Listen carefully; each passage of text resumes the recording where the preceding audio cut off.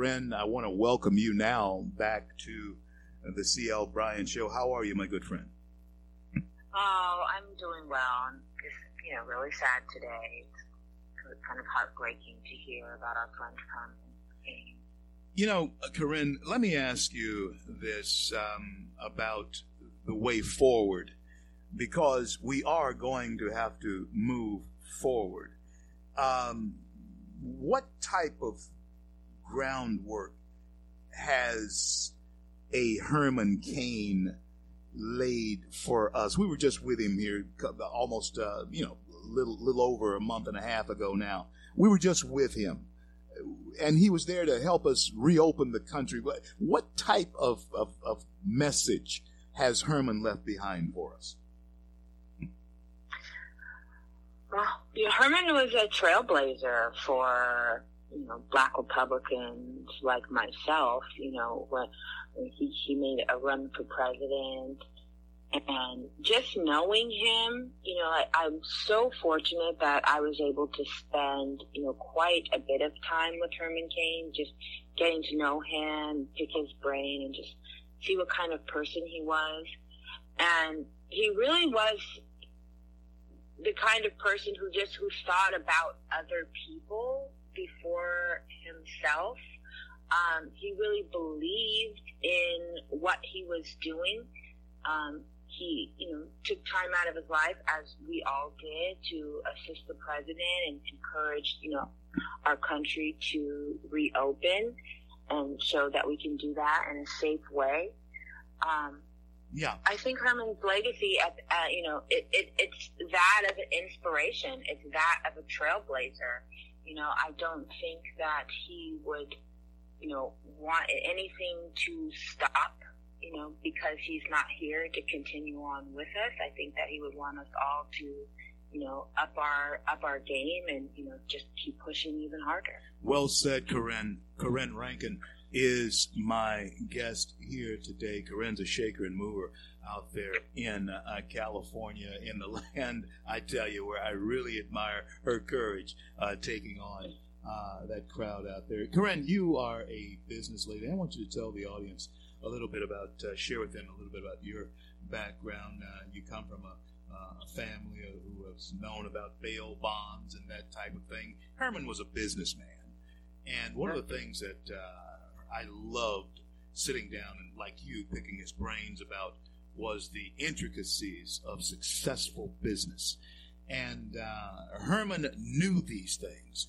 And as you know, that is one of the treasures that we were blessed to be around, someone who understood how to mentor a young person into being prosperous.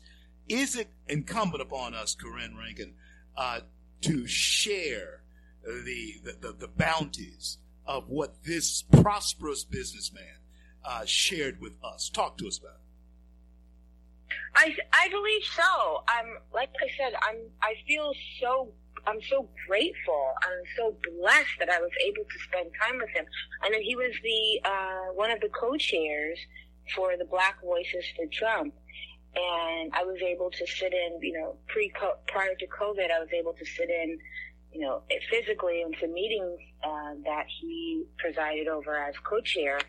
And he would do certain things and ask certain questions and get people motivated in certain ways. And I was sitting next to him, and I just remember after he would do that, he would turn to me and say, I did this because of this reason. I said this because of that. This is why, I almost felt like, I'm getting, private lessons on how to, Yeah, that's exactly what I'm talking about. Be a leader from Herman Cain. And I was in awe. I will forever, I will forever have that experience. That's exactly, folks, what she has just said to you is exactly the way he did it. He mentored you that way. He would do something like that. You'd be sitting next to him, and he would actually, you wouldn't have to ask him. He would turn to you, and he would pour into you why he did what he did in the way that he did it. And my God, folks, and you know what, Corrin? It's strange. I've seen this happen with some of my relatives, particularly my pastor, my father, and my uncles. But you know what? A lot of times, folks, you don't appreciate what these type people have done for you until they're gone. That's one of the saddest things about it. And but Corrin, I think you and I had a good chance to tell him the last night that we were with him there, how grateful we were for his life there when we were all having dinner together. And I thank you. Tell us about yourself, Corrin Rankin. Tell the audience about who you are. Well, I'm a business owner, so I'm a small business owner. My family grew up in a family of bail bondsmen. So my father owned a bail bond business. So I owned one for 15 years. So we were very involved in criminal justice and, ensuring that people, make their court dates and that, they're held accountable to the judge's directions. So I come to the table with that background. I also, with that, I bring to the table what it's like to have the government or the Democrat Party, if you will, to be precise, come after you, come after your business, and just completely, destroy a whole industry.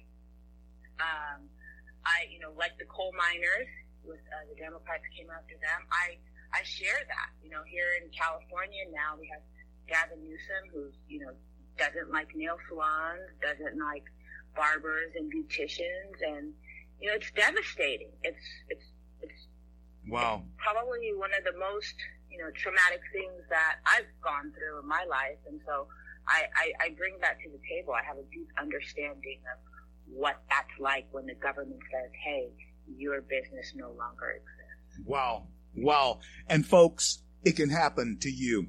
Corrin, I had mentioned to you, and as soon as we get the green light to do it, and I'm putting it out here on the record, Corrin. I mean, I'm just not whistling Dixie, but I had told you that I have this project that we're going to do in Africa, over in Nigeria, that I want you to join me on, and you'll really like it. But right now, who knows what the world is going to be like in, 3-4 months from now. Who knows? But listen, I want to thank you for coming on, sharing memories and glimpses of our friend, our mentor, Mr. Herman Cain. 999. Yes, CL, that's the way we should go. It's 999. I remember his voice so clearly. We all do. But God bless you and God keep you. I'll be calling you real soon, and you take good care of yourself. Thank you so much for coming on with me.